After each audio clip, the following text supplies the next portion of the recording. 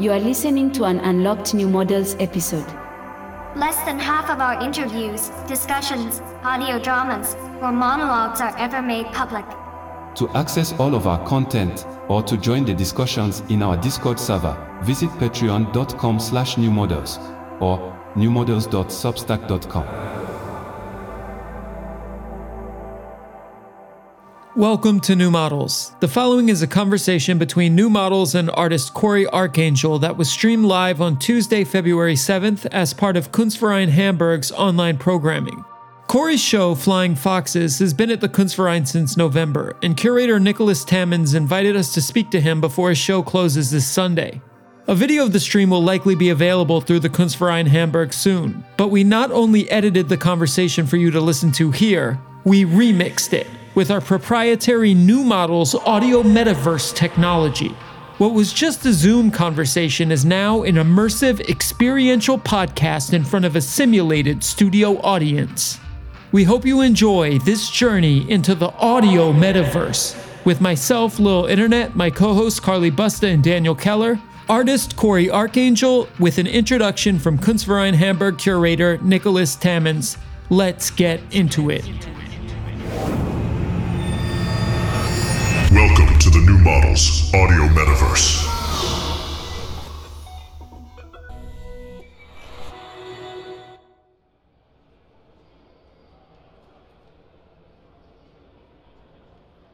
Welcome, everyone, for joining us this evening. This is being hosted by the Kunstverein in Hamburg. I'm Nicholas Tammins, the assistant curator here and the curator of the exhibition with Cory Arcangel, Flying Foxes, which is coming to a close this Sunday. And I'm just going to give some short introductions before handing it over. So first of all, just an introduction. Cory was born in Buffalo in 1978. He's a central figure in a generation of artists responsive to recent technological developments in an increasingly information-saturated global culture. Arcangel's post-conceptual practice has approached cultural forms such as Photoshop gradients, video game modifications, and YouTube tutorials to produce works of art that deal with the inextricable link between digital technology and today's popular culture. Part of Arcangel's interest in these current trends is their rapid obsolescence, structurally built into their material, their programming, codes, and their hardware. As such, Arcangel's work deals with the confluence of technologies across time, how we experience them aesthetically, and by their nature, how they determine such an experience. And of course, today, Cory joins us alongside Carolyn Buster, Little Internet, and Daniel Keller from New Models, a media channel and community addressing the emergent effects of technology on culture. Since 2018, New Models has built an international member network and Discord server, who I think are listening at the moment, staged many IRL and digital physical events, published swarm-generated content with highest notoriety, Kaleidoscope and November, released an album's worth of radio plays by Little Internet, created an internet perfume with Society of Scent, and facilitated the creation of an interactive digital glossary, NM Webdex, as well as a physical book, NM Codex, both collectively authored by the NM community. So New Models publishes a weekly podcast hosted by our three guests tonight, often with the help of and in dialogue with a range of experts. If you don't already, you can follow them on newmodels.io, patreon.com, New Models, and their Substack as well. And we should also say a very quick thank you to our sponsors, the Behörde for Kultur and Media in Hamburg, the OCA Norway, and the Norwegian Embassy in Berlin. So with that, I hand it over to New Models and Cory to kick it off. Thank you very much. Thank you. Thanks, Nick. Hey, Cory. Thanks. Hey, thanks for having me. Long-time listener. So I guess what we're going to do is we're going to do this kind of live podcast for the next hour where we're going to maybe get a little prehistory. We'll talk a little bit about the show. And then I think we'll free associate also in some various directions we've long wanted to free associate with you. Yeah? Okay. Sounds perfect. Yeah, I've also wanted to free associate for a long time, actually. Awesome. So I'm glad we made this happen. Yeah. Yeah. Thanks, awesome. Nick. Thank you. So I guess as a way of beginning in our ever more decentralized media environment, I imagine there's some people who are tuning in who aren't totally familiar with the full scope of your practice and how you got into making the things that you make. So maybe to start, can we ask you to speak a little bit about the media era in which you first started thinking about digital culture, network culture, humans and machines, this kind of thing? What was that media landscape like? I mean, we're born the same year, so I imagine this is a 90s intensive question, but who knows, maybe earlier or later. Maybe also, how did you connect then? Like physically, what were the interfaces and operating systems and information devices that you were using? Like animate that world for us a little bit. Yeah, so 78 was the year that we were born. Yes. So yes, do you consider yourself an Xennial or a Gen X, or what's your tagline? I mean, unlike you sort of found your place in the aughts, and I think I was still figuring things out. So I end up being an honorary elder millenn, technically. Nice. But I'd imagine, I'm curious how you'd frame yourself. Carly, I think you have a Gen X mind with a millennial smile. Yeah, I think I identify as an Xennial. I think X has to be in there for me because, like I was going to other music and buying like Pavement records or whatever, like,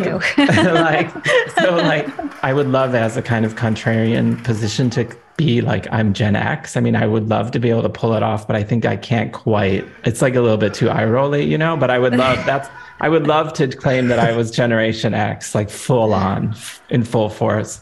But yeah, I think it's like, for me, the first time I really started to think about like networked, the idea of like being able to broadcast was through public access. So I was in Buffalo, and I'm an MTV kid, right?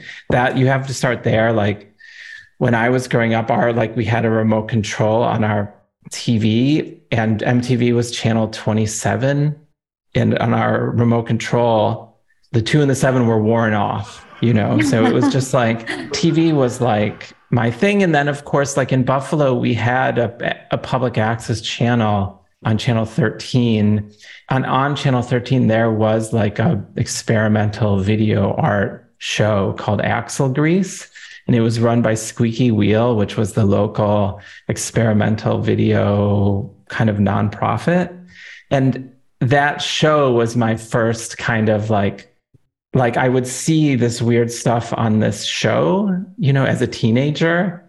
And I just became really kind of entranced by the idea that, like maybe I could have a video that shows on this show, and then it could come through the TV back into my house, and for people who are younger, it's hard to even imagine how powerful the TV was. It was like a fire hose that got blasted into your house, and you had no control over it at all, right?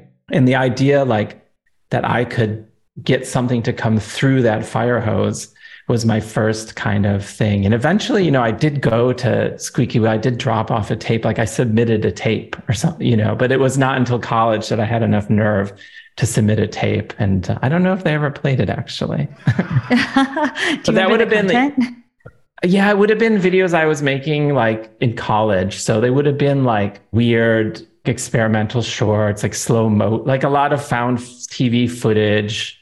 Like I would record The Price is Right and then edit it only to the losers, this kind of stuff, yeah. So that was really my first kind of idea of networked culture. And it's a bit of a trick answer because it's not what you would think of network culture.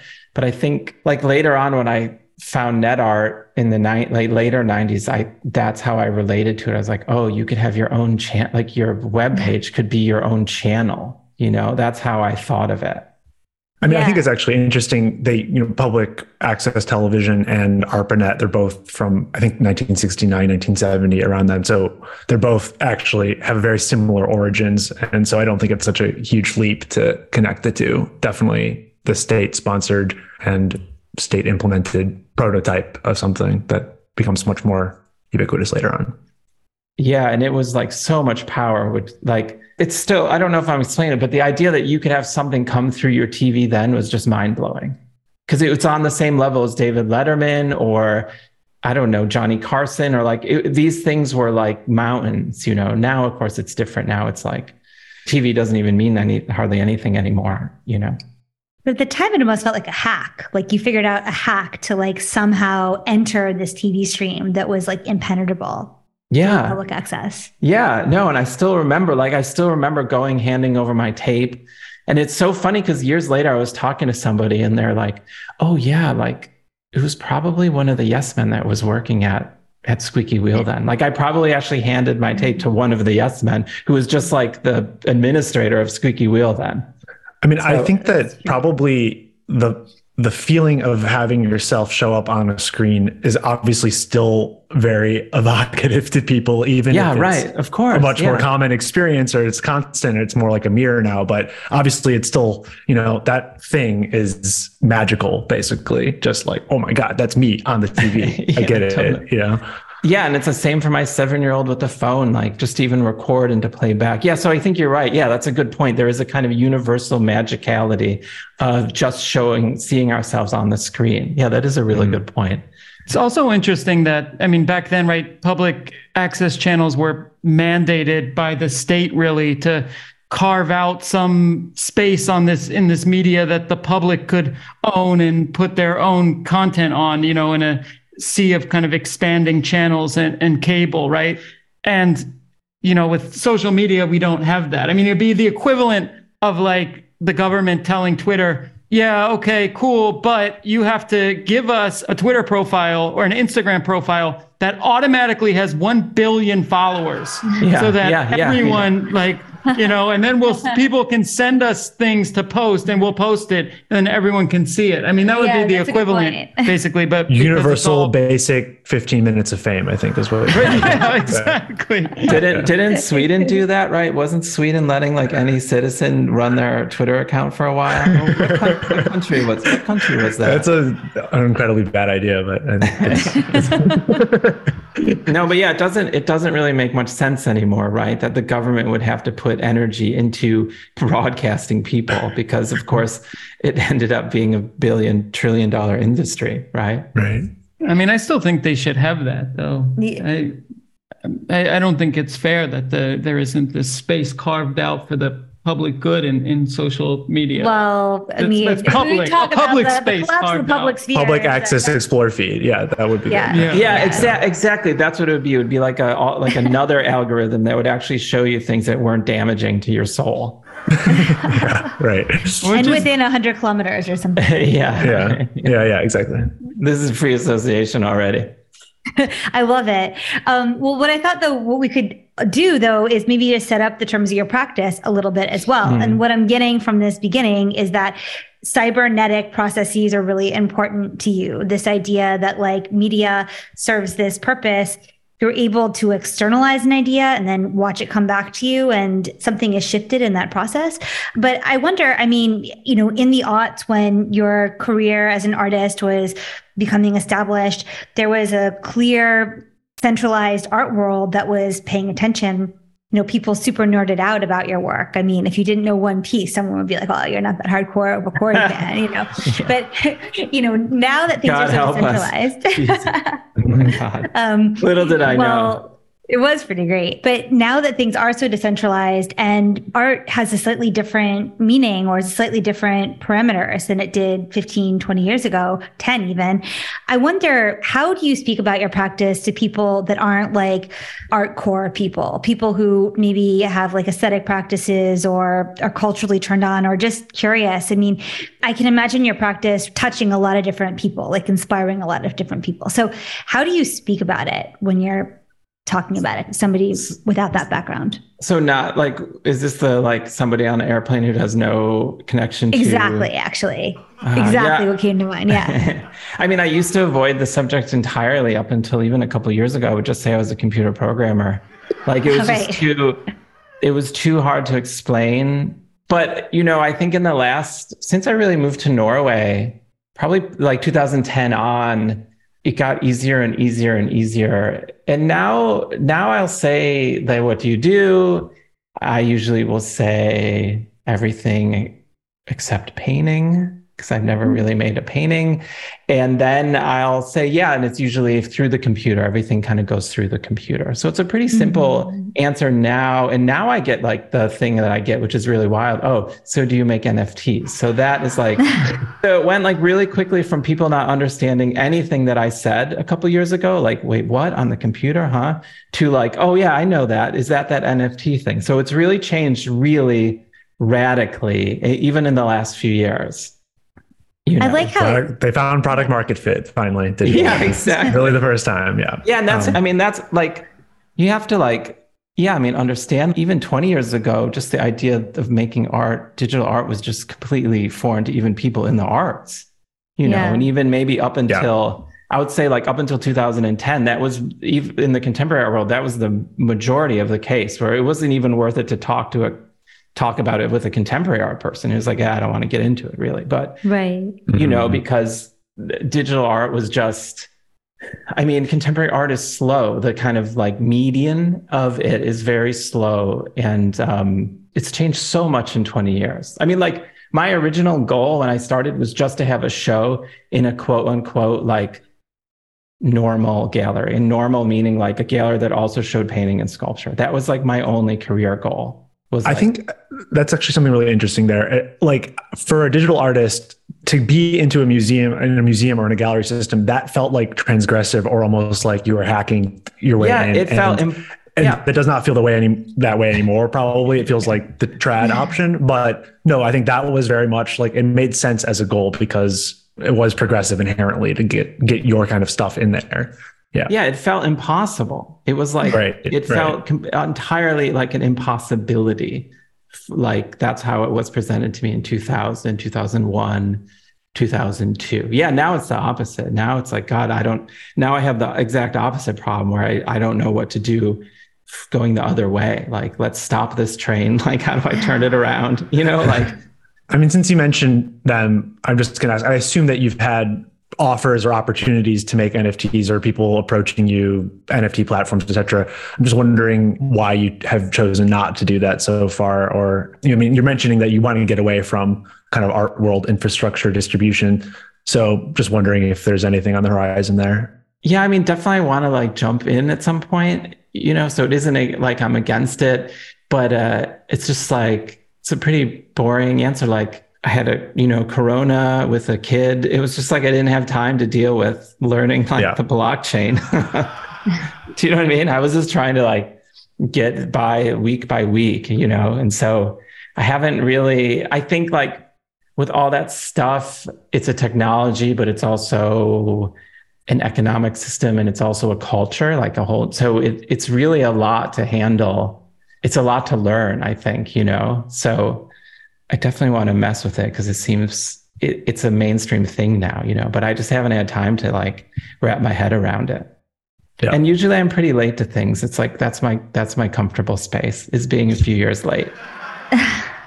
You know, like I'm happy for the like forest to be burned down and then I come in and be like, okay, well, what's I think that's a very valid strategy for things. I mean, I was going to ask also just like when a technology becomes so ubiquitous and trendy, do you tend to see that as like an opportunity, or do you like, is that something that you stay away from kind of automatically? I think I usually become interested in a technology when it becomes the mainstream, because I like my work to have the possibility to be accessible to just anybody off the street, right? Like, so for example, like I had a piece called Permanent Vacation that I made in 2007, and that was two computers emailing. Well, it's stuck in an out of office email reply loop, right? So it's a sculpture, and every minute one of them goes ping, and that like people didn't even really know what email was. Like email became mainstream in like 2005, right? So I had that idea, but I wasn't able to make that sculpture because it would have been pointless. But like once, my mother had an email address and then I was like, okay, green light. And then I made that sculpture. So that's a good example of how usually we'll wait. But then, when things are too hot, I can't process them, and it's not that I'm against it, but I get overwhelmed really easily with things. And so I try to stay away from hot topics until they cool down. And like my best example of that is like, I didn't even listen to Radiohead until Corona. Like it took me 20 years to finally sit down and listen to Radiohead. It's safe now. Yeah, because I was like, all right, like I've got mental space. It's kind of, they're not so hot anymore. And so that's like kind of how I operate. So maybe it might take me 20 years to do NFT, but I have to be in that, I have to feel comfortable with the parameters in that it isn't too hot or whatever. I mean, maybe this is the reason that like something that I'm not the first to note, it's been noted many times, but that your work has this double life as an archive of these different media moments and of people's relationship to technology as it changes. And maybe one of the reasons why it does that so successfully is because you are putting these pieces of technology out there once they've already reached mass adoption. So people already have an emotional relationship to them. In fact, even are like, know that their obsolescence is imminent or something. So there's like something that's tender towards it. Like, do you think that's why your work operates with this level of nostalgia? Or what do you think it is that gives it that extra emotional quality? Oh, geez. Yeah. I mean, my work is also a little bit of a mystery to me, I have to say, like, and I don't mean to be coy, but like, I'm not fully in charge of it really. Right. And I could feel it and I could understand it as feelings when I put it out in the world, but it's a good exercise for me to try to voice why do I think it has some kind of pull for people. I mean, that piece for me, and a lot of them are this kind of sadness or something, this kind of infinity, right? That piece is about like infinity, right? This idea that these two computers, and maybe that's where the energy comes from. This, when people see that piece, they're kind of confronted with, oh, I sound like Jeff Koons or something, like confronted with their own mortality, that they're going to die at some point or something. You know what I mean? Like, I'm thinking about mortality. I'm thinking of, this is my best Jeff Koons. But that would be my best effort to understand that piece, like that technology of emailing or, the email protocol or whatever the hell. I don't even know what the email protocol is. Email a protocol? Yeah. Okay, great. Is it SMTP? Yeah, SMTP and POP, right, of course. Actually, that piece is kind of cool because it's a hack. It's a true hack because then galleries didn't always have internet. So I couldn't have the computers talking to the cloud or into the internet. So actually what that piece is, it's one of the computers is running an SMTP and POP server and like, I think name server. And so actually the trick of that piece is that both emails are being stored on one computer, and each of the outlets are going to that one computer and pulling them separately. Does that make sense? Because the email server can only be on one computer. So it's actually not a perfect, technically 50 parity. It's like everything is actually technically on one computer. So it's a funny little hack. So what was I saying? Yeah. So like that technology, SMTP, name server, POP. Yeah, it had to have a name server because it was Cory1 at CoryArcangel.com and Cory2 at CoryArcangel.com. Those were the emails. So through that maybe, and being presented with this infinite void and this idea of electricity and the never endingness, maybe that's where this tenderness came from. I don't know. That makes sense. I mean, the Mario clouds have that same feeling of infinity, and it's sad because the players are gone and it's just the clouds. And you think about like after you're dead, somewhere there's still going to be a Super Mario world that exists without humans, I guess. Yeah, I always thought like years later, I thought of that one was being more also like, oh, and this is what we do with our time. Like, this is how we represent nature. Like, this is our idea of the natural,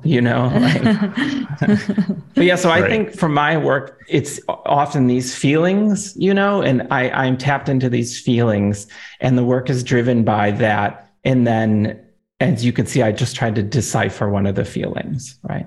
Got it. Quick question, but have you ever gotten scooped on a concept? Like you had an idea to do something all the time? Yeah, all the time. I mean, and I think being scooped is I had to learn early on that being scooped is a good thing. And usually what you want to do when you're scooped is you want to reach out to that person and become friends with them, you know, like it means it means that somebody else in the world you're sharing some kind of brain space. And so instead of thinking it is like, oh no, I blah, blah, blah, blah, blah, it's really like, hey, this is a really positive situation. And your community can be created that way by who's scooping you. And in the end, it turns out there's a small amount of people doing this kind of stuff, you know, but I'm being scooped all the time. And now I look at it as I'm older and I have less time, a lot less time. It's like, oh, thank God, like I can get rid of that idea off my list. Right. You can just remediate it. Be like, look at this cool thing. And then exactly. Be aware of it's enough.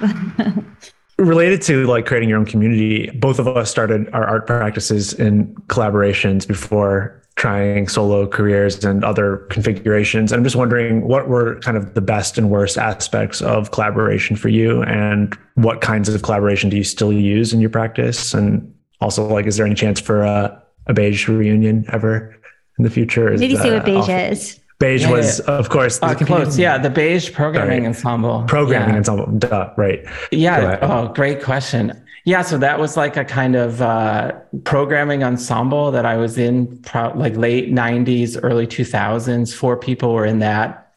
Paul Davis, Joe Boykman, Joe Bond. And we were a kind of like loose multimedia crew kind of thing. And it was like, that was also the era, of course, of paper rad. During that era, that's kind of what a lot of people of my generation did, is you would kind of join together. And because like even something like having a URL then was like really intense. So often people would gather, be like starting a small record label or something like that. Like, so that was like how I first became publicly known, was as part of that ensemble in the early 2000s. And we did a lot of stuff like, retro computing, like letterpress, silk screen stuff. Yeah, I mean, like I still collaborate a lot. So that's something that hasn't fallen off, although the collaborations have been in different ways. So I just got back from New York and I did a performance on Saturday night at Issue Project Room with Stina Janvin. So we did like an hour of music for string ensemble, voice, auto-tune, MIDI guitar. And that was based off of scores that we released last fall on Primary Information in a book called Identity Pitches. So I'm still doing like a lot of different things. I would say pluses and minuses, like, of course, every collaboration is different. Pluses are like, especially now, I'm like, it's been almost 25 years, right? So I'm like, my thing is like my thing. And I'm like, kind of like a bit uptight about it. And I sit in this little room that you see here, like alone, and just like, I can get kind of in my own head, and it could get kind of into a bad space a lot of times just because so collaborations are a way for me just to like let go and just like trust somebody else and get out of my own nonsense and just get into some kind of flow. And just like this thing with Stina, like I learned just intonation. I just like was exposed to this huge world that I wouldn't have been. So that's the thing. That's the great thing about collaborations is, for me, it's just a way just to let go and just be like a person and not like this kind of art machine. And then, negative things, collaborations, miscommunications, different people want different things, it's like classic band kind of energy. So it's definitely, it can go either way. But I think for me, in some way or another, I'm always working on some collaboration at any point because it keeps things moving. But there may be just more like flexible arrangements, and you're not like creating bands. I think that's exactly. So exactly. Like I think the beige programming ensemble was a little bit closer to a band, and also we were also young, so that was just like that was like a different time. But in terms of like, there's no reason something couldn't happen. I would say I would leave that as the exclusive. I mean, I think about that stuff now, like. I mean, we started work on the 8-bit construction set in the late 90s. It's like almost 25 years. So I think back on it all really fondly now, I feel like there must be enough distance that generally whatever beats have faded away. Like really fondly. And those are really special projects and really important to my life of being an artist, so.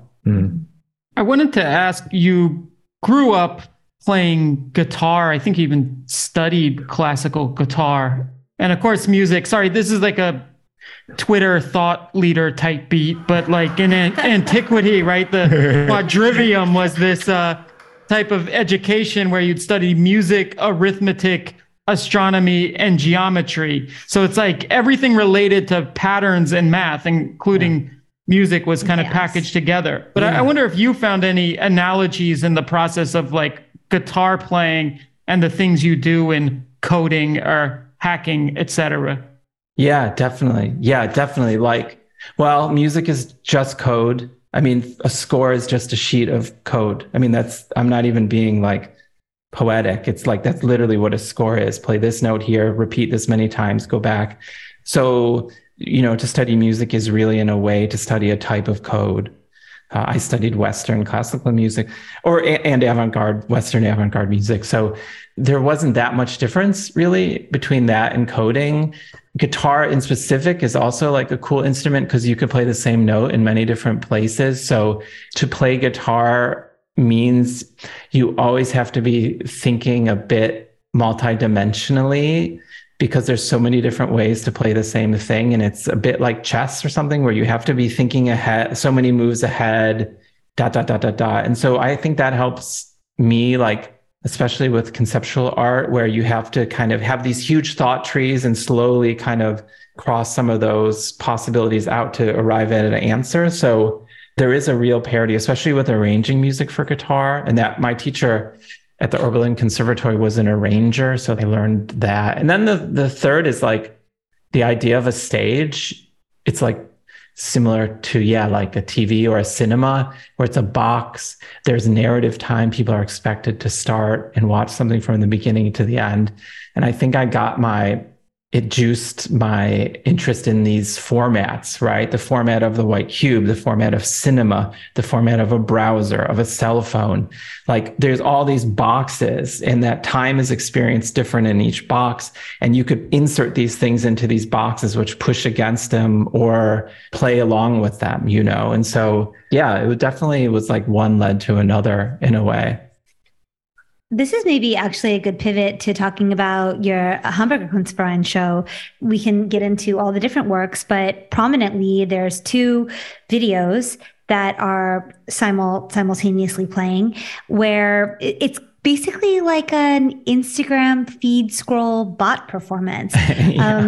I wonder how you describe it. Maybe for listeners who haven't seen the show, you could animate that a little bit. But this idea of performance feels relevant, feels like there's a link here. Yeah, definitely. So let's say, if you were next to me on the plane, this is one I would explain. I have a couple go-tos. I would say like Mario Cause is a go-to. My working on my novel is a go-to, and this Instagram bot one is a go-to. So I would be like, for example, like I wrote a bot, or in this case, my studio wrote a bot. It was Henry Van Dusen, actually. And it just goes to a feed. It could be Instagram or Twitter, but in the case of the Kunstverein show, it was Instagram. And whatever feed it's pointed to, it just scrolls and likes every post. So scroll, like.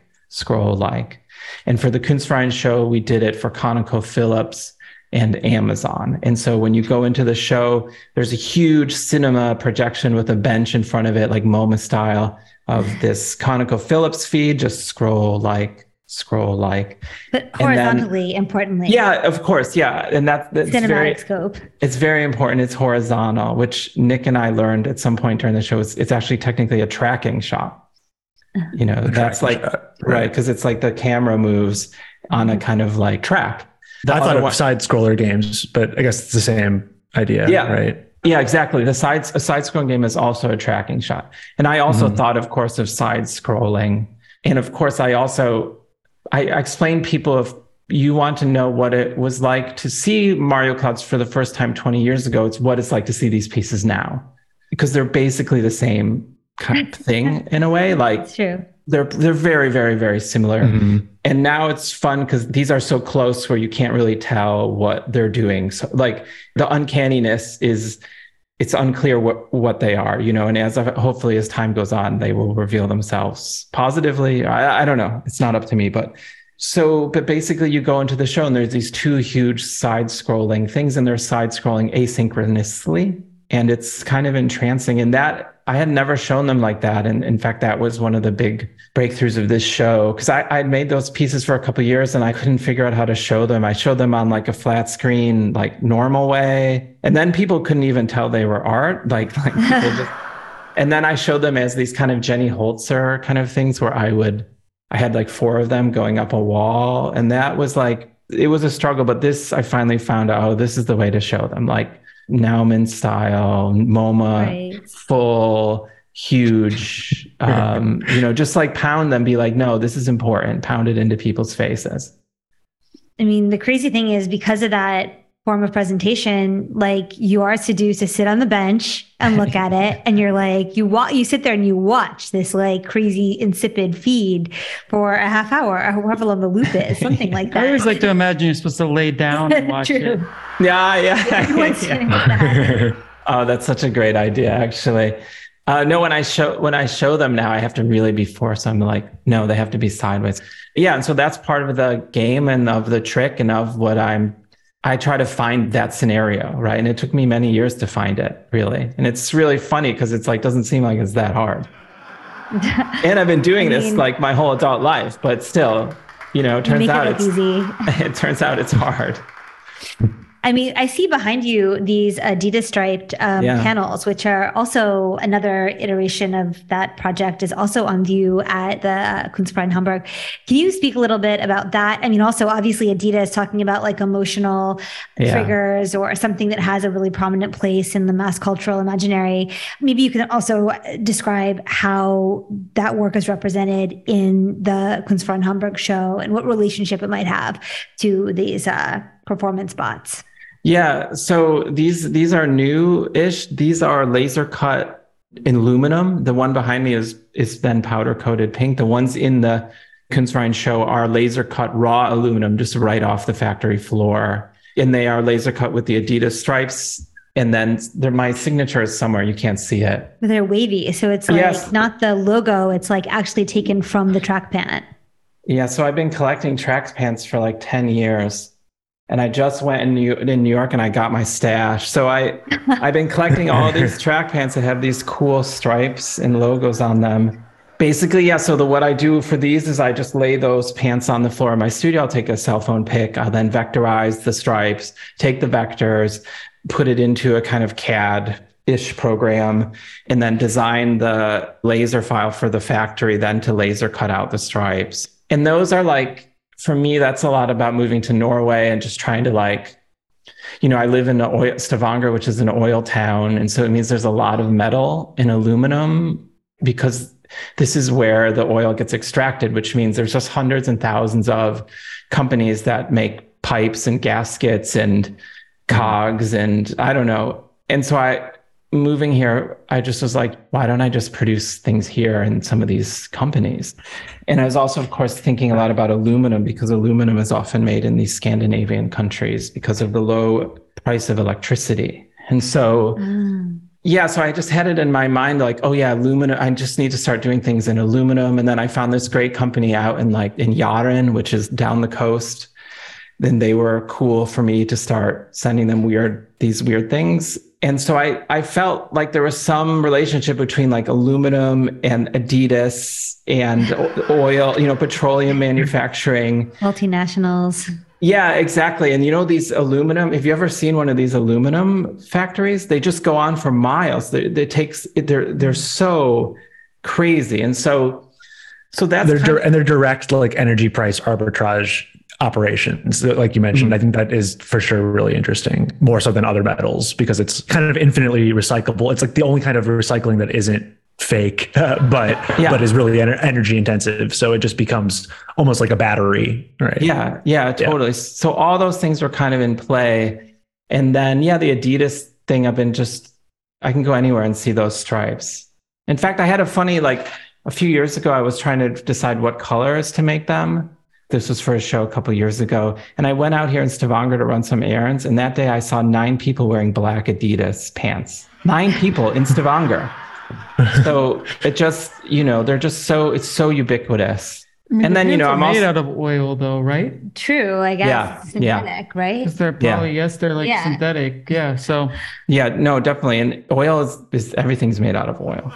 All medicine, roads, it's fun. That's one thing that's fun to live here in Stavanger is I I could see the oil industry from the other side, and also to see actual extraction happen, and to live in a town where the town is built on this extraction. So everything is affected by it. Like here, when you say, do you work in the industry?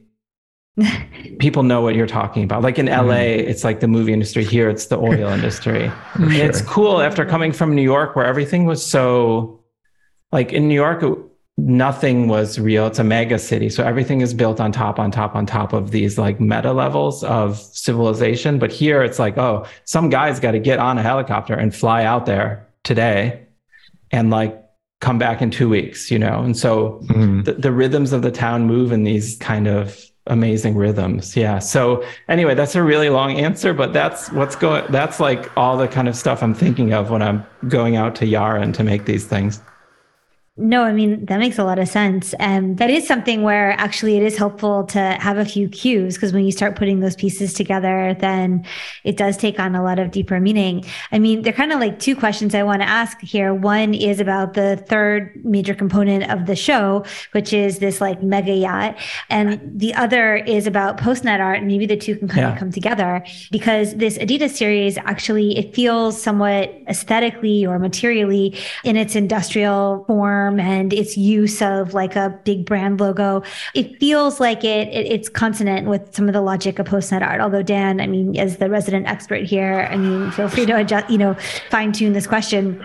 But I am curious, like, how your work has been differentiated in your own mind or in that of others from the work that came after PostNet, which was inspired very much by like a lot of the stuff you were doing, a lot of the logic that you were teasing out. And so, yeah, maybe some discussion of the super yacht can tie into this answer, or maybe you can save it for after. But yeah, can you speak to the PostNet question? I guess that's it. This is great. And we're getting to that question so many years later. The post-internet question. Maybe now it's 10 years later, right? It's like the forest is burned and we can just talk about yeah, it. Totally. 10 years, yeah, I used to avoid it. I used to do everything I could to avoid that question. Yeah, I remember when it started too, like people would come to my studio to interview me and they would be like, what do you think of post-internet? And then there was another, what was it, like the new real? There was another term. The new aesthetic. The new aesthetic. Yes, exactly. Yeah.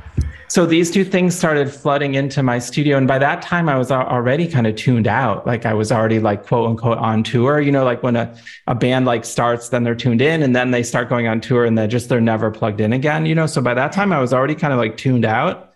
Yeah, I mean, like maybe we have to define our terms. Like for me, the post-internet thing was like the shift between kids were starting to graduate from art school that were cool with computers. And that was a huge shift, right? So before that, most art school educated people were like against computers or didn't like digital art or whatever. I mean, it reminds me how people think of, well, is it street art was a parallel in a way, but now that's a whole different thing. But right, like people in the art industry don't like street art, right? So it's kind of a parallel, although street art ended up being so successful, but more so than post-internet. yeah, more so than contemporary art. You could even argue, absolutely, for sure. It's just like blew right by.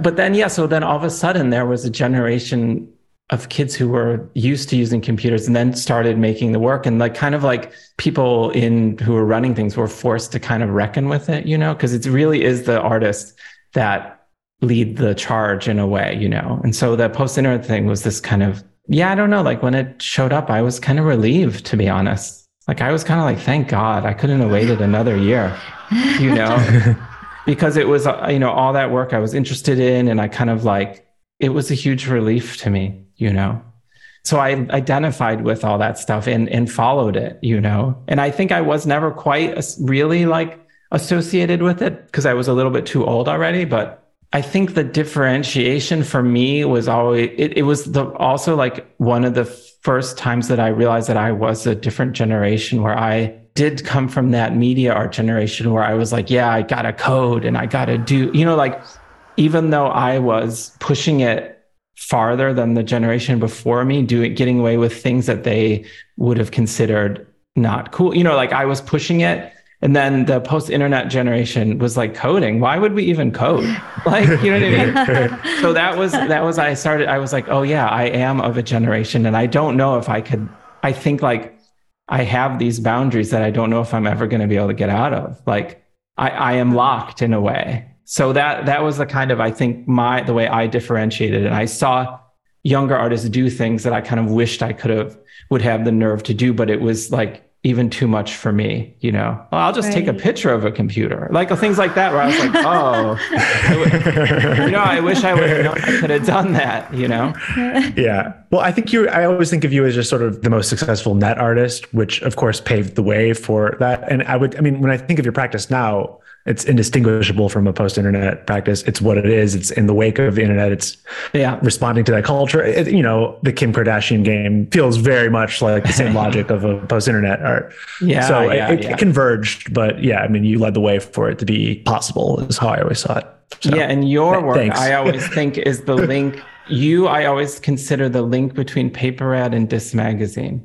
Sure. Yeah. You guys were really like, for me, my timeline goes Jody, Paper Rad, you guys, Dis. That's like, I think that makes sense, sort of, for sure. It's 3D with it's an AIDS 3D for us, for those people listening. And it's really like, you could see Jody in Paper Rad, you could see Paper Rad in AIDS 3D, and you could see AIDS 3D in Dis. And so there's this incredible, lovely lineage. And for me, like, I am following along all that stuff. And like, for each of those entities, I was like, yes, you know.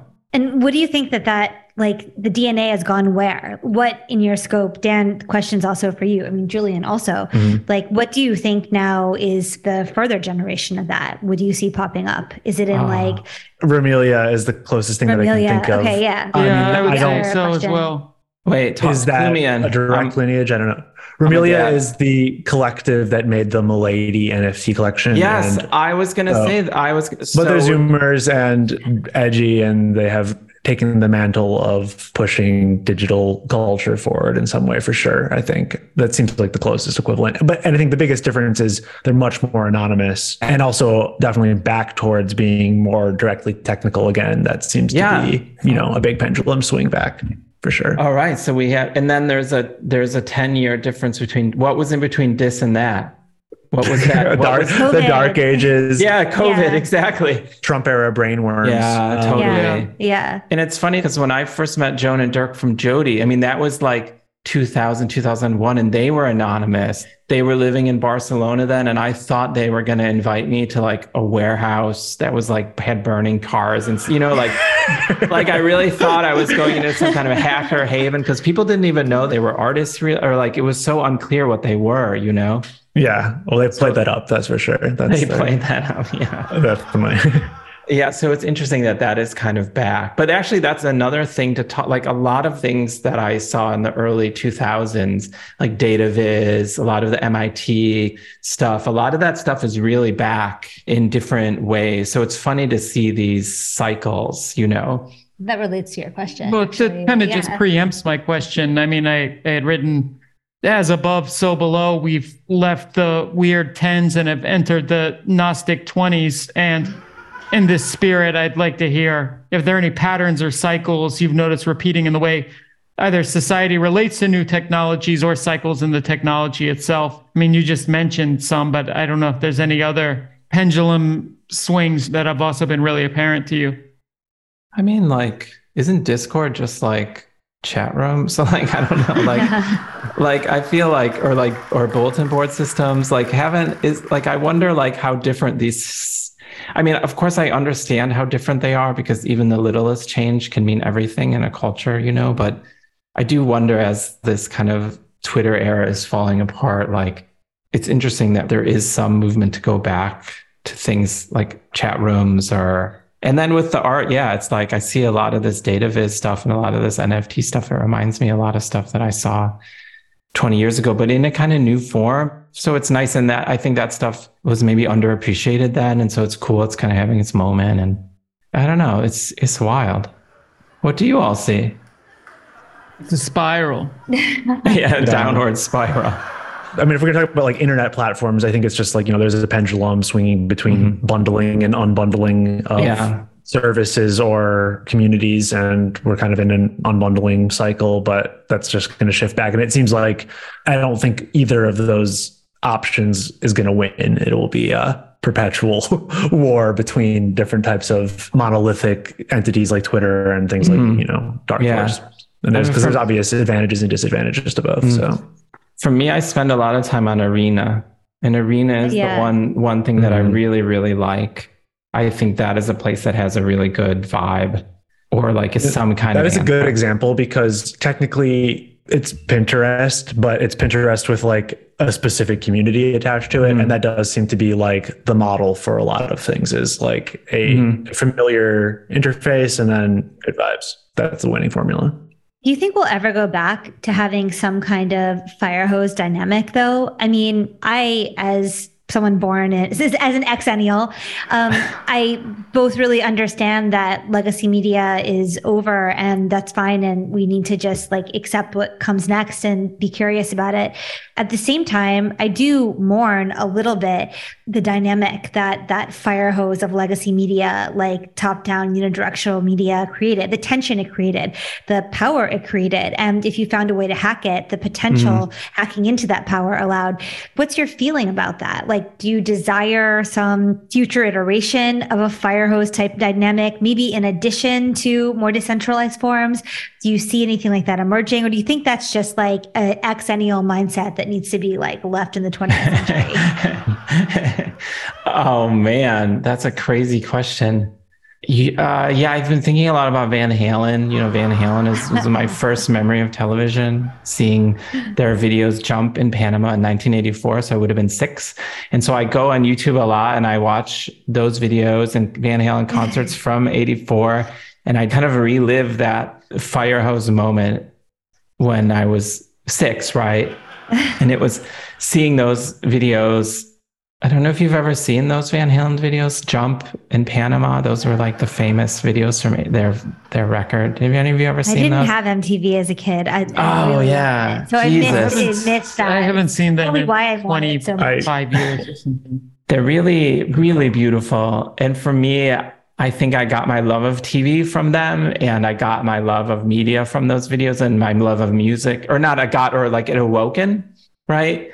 And also Eddie Van Halen, he's always smiling and he's looking at the camera. And I just, even when I watch them now, I think, oh, it's okay. It's good to be alive. Like, this is the possibilities of art. And so your question is, would that have been possible? I guess I have the same mindset as you. It would be nice to go back to that and be 6 again, and to be fire hosed Van Halen, and to have my life change again. But I don't know. I don't think it's going to happen. Although I'm the worst to predict. I mean, if I would have been predict technology, I would have been a millionaire. I would have jumped on all those startups that I had a chance to in the aughts in New York. You know what I mean? Totally. I remember one guy from Vimeo was like in a bar and he's like, yeah, video in the browser. And I was like, no way. It was this guy, he was at College Humor at the time. He ended up being one of the Vimeo guys. Wow. That's how stupid I was. Video in the browser? What? You kidding me? No way.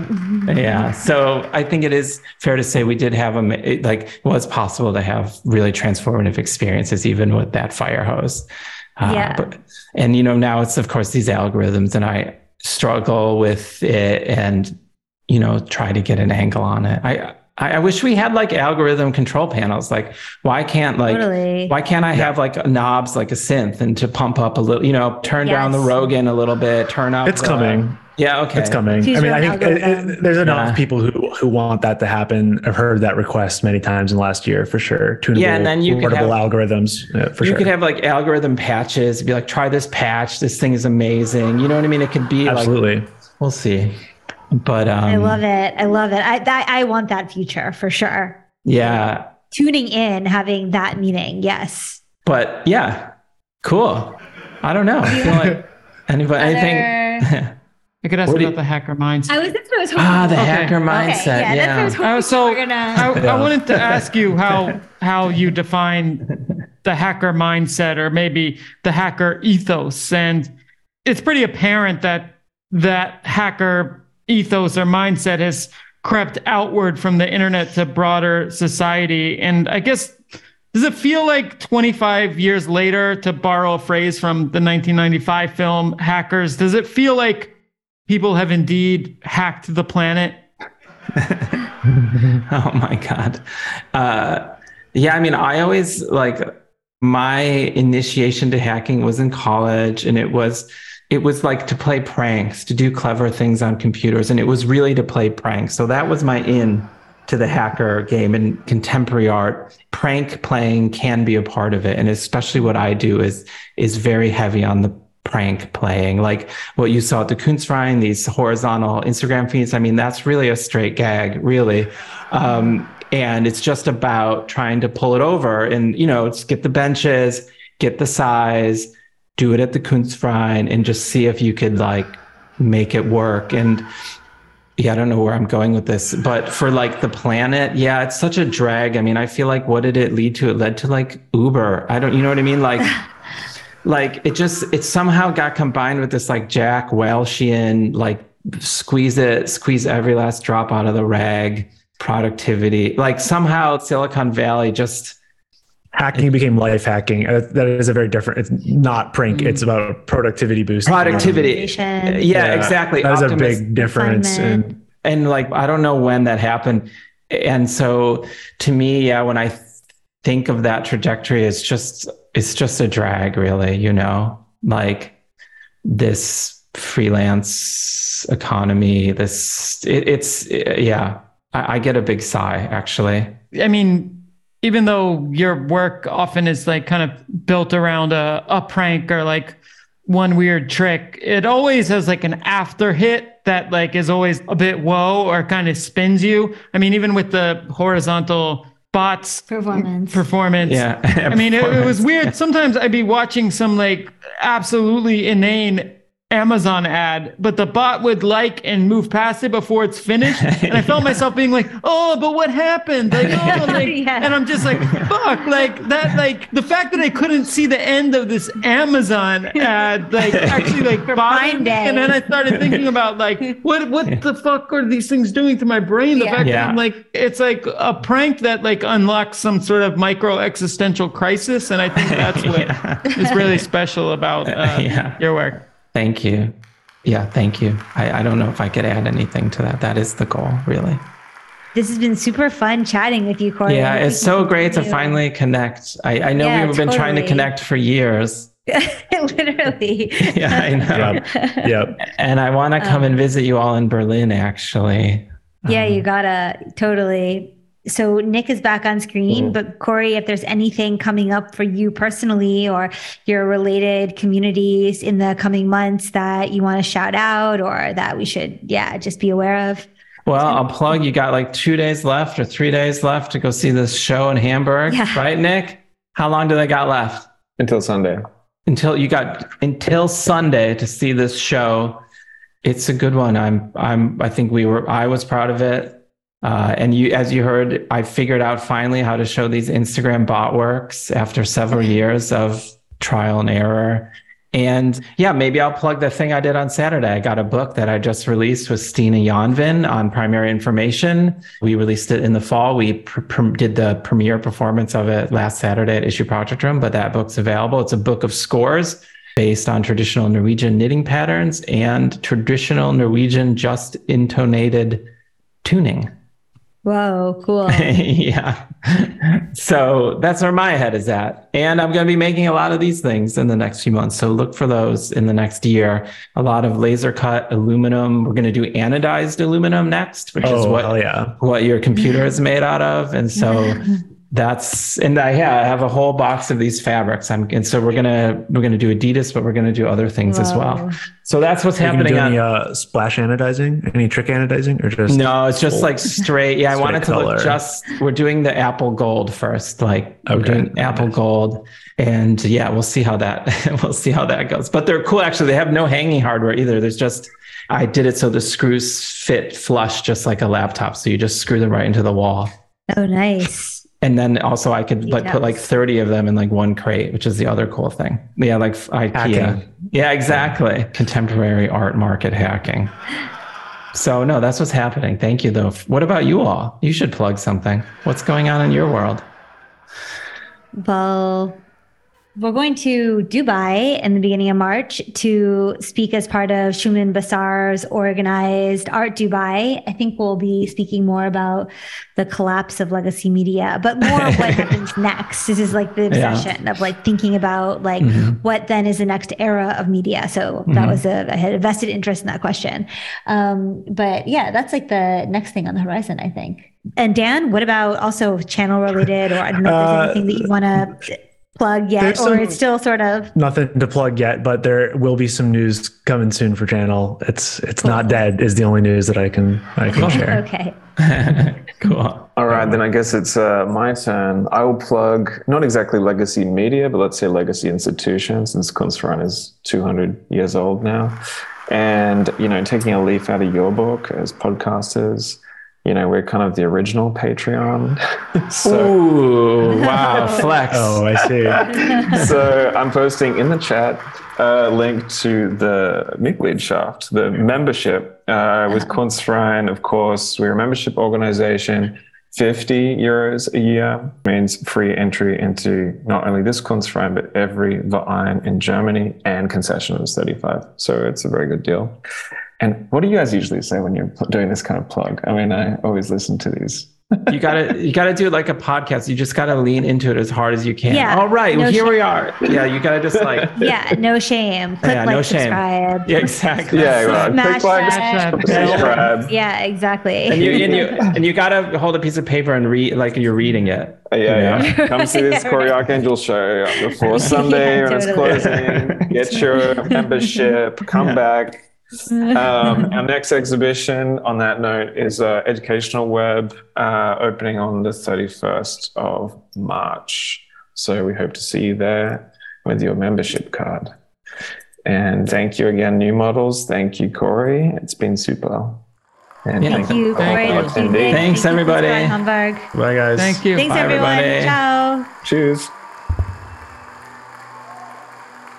Thank you, Cory Arcangel, for joining us, Nicholas Tammins and the Kunstverein Hamburg for inviting us, and you, our listeners, for experiencing the New Models audio metaverse. A shout out to everyone who came to Trust on Wednesday for our first collaborative film night. We laughed and smiled and felt butterflies in our bellies as we shared a whimsical romp through anime hell watching Project Ito's Genocidal Organ. If you missed it, there will be another film night next month, this time with more chairs. Next up on the podcast is Lauren Boyle from Dis, but you can check out Carly's review of Dis's recent opening at the Schinkel Pavilion in Interview Magazine right now. Warning, you are now leaving the New Models audio metaverse. See you next episode. This has been a New Models production. Music and mixing by Lil Internet. For more, visit patreon.com/newmodels or newmodels.substack.com.